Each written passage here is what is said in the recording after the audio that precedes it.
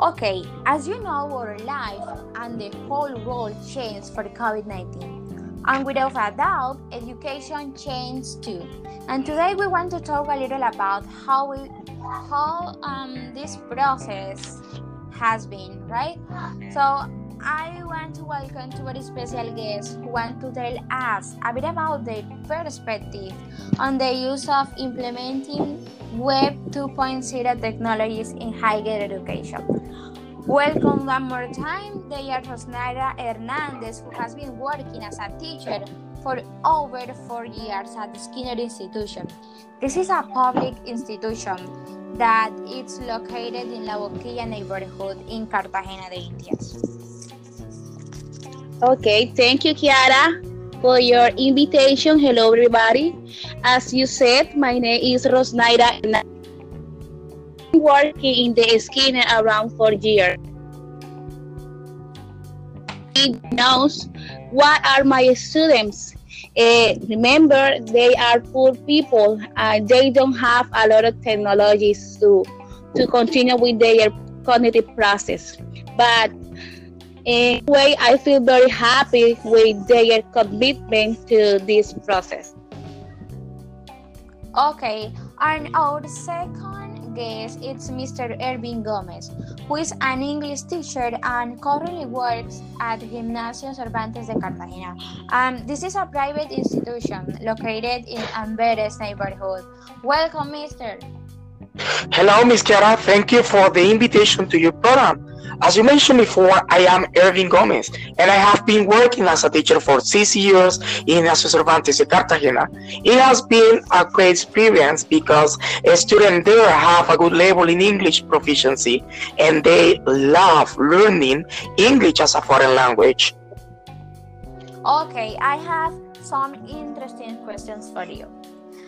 Were the institutions prepared to take virtual classes? Ms. Rosnaira, please. Well, I'm gonna be honest, my institutions were not prepared to take a virtual classes.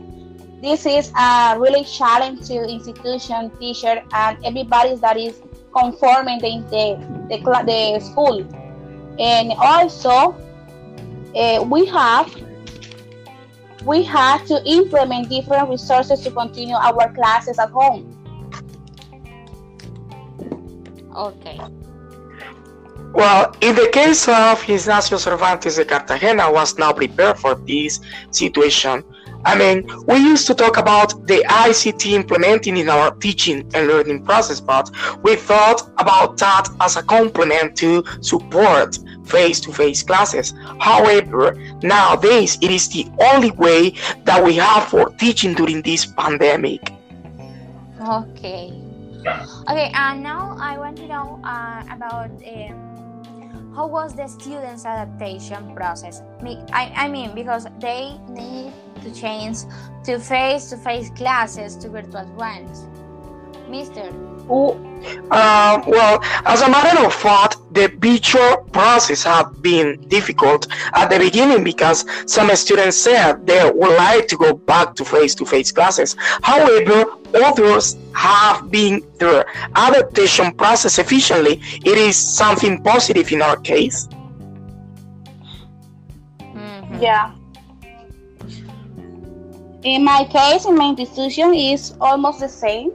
But first, the first adaptation was for my institution. They used to implement different resources like social networks to help our students in their activities at home. But it wasn't easy at the beginning because my students were not prepared to this kind of methodologies. Okay. Miss Rosnaira, what kind of advantages and disadvantages do you find in the application of Web 2.0 in your virtual teaching process? Well, in my teaching process, I can find a big advantage. That is to make aware my institution because we have been work like traditional way, and now the education and the world work around technology. So it's necessary to implement this kind of technologies in our English process. Disadvantage they have a lot of. For example, my students, the most students that I have, don't have computer at home, so it's very difficult to make a little connection with them. So it's really necessary to change our methodology. Okay. Well, talking about Web 2.0, Miss Kiara is relevant currently because it has facilitated the teaching process all over the world. Some advantages of the implementation of Web 2.0 are that students have an easier and faster access to the information. It means they have the opportunity of comparing a lot of information they get and choose the most important for them. And also, they share and analyze experiences of experts and professionals in education by exploring their blogs or watching their educational videos in YouTube. And as teacher, we could create digital content to teach a student, like podcast, like blog and stuff like that. So we can find some disadvantages as well in the Web 2.0, such as some students do not have internet connections, and besides, it could be dangerous for users due to the lack of security in some pages or platforms, and the students get distracted easily and forget what they are going to do exactly. Yes. Okay, sure. Okay, and Mr. Ervins, and what has been the impact of the use of ICT implemented in English as a foreign language in your students? Well, as a teacher, I have evidenced the attraction students have towards technology. It is absolutely positive when it comes to teaching English. I mean, we could find a good platform which allows us to catch a student's attention in English language. What I want to say is that the impact of Web 2.0 has been positive because of the interest that students show when they are learning by using information communication technology in education. Well, Okay. yeah, in my case, really different because to me it's really difficult to make a connection with my student. As I tell you before, they don't have the resources that they need to use in this pandemic and to have a virtual classes at home. So for that reason, it's really difficult to me as an English teacher.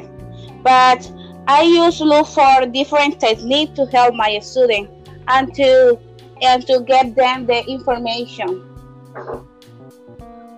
Okay. Okay, we must take into account and the importance of the use of Web 2.0 technology in the learning process, and of course, there are things to improve so that students continue learning in the midst of this pandemic. Okay, thank you very much for accepting the invitation. We have reached our end today, and thank you very much. Thank you. Thank you. I appreciate your invitation. Me Okay, too. remember to stay home and be safe. Have a great weekend. Bye. Bye.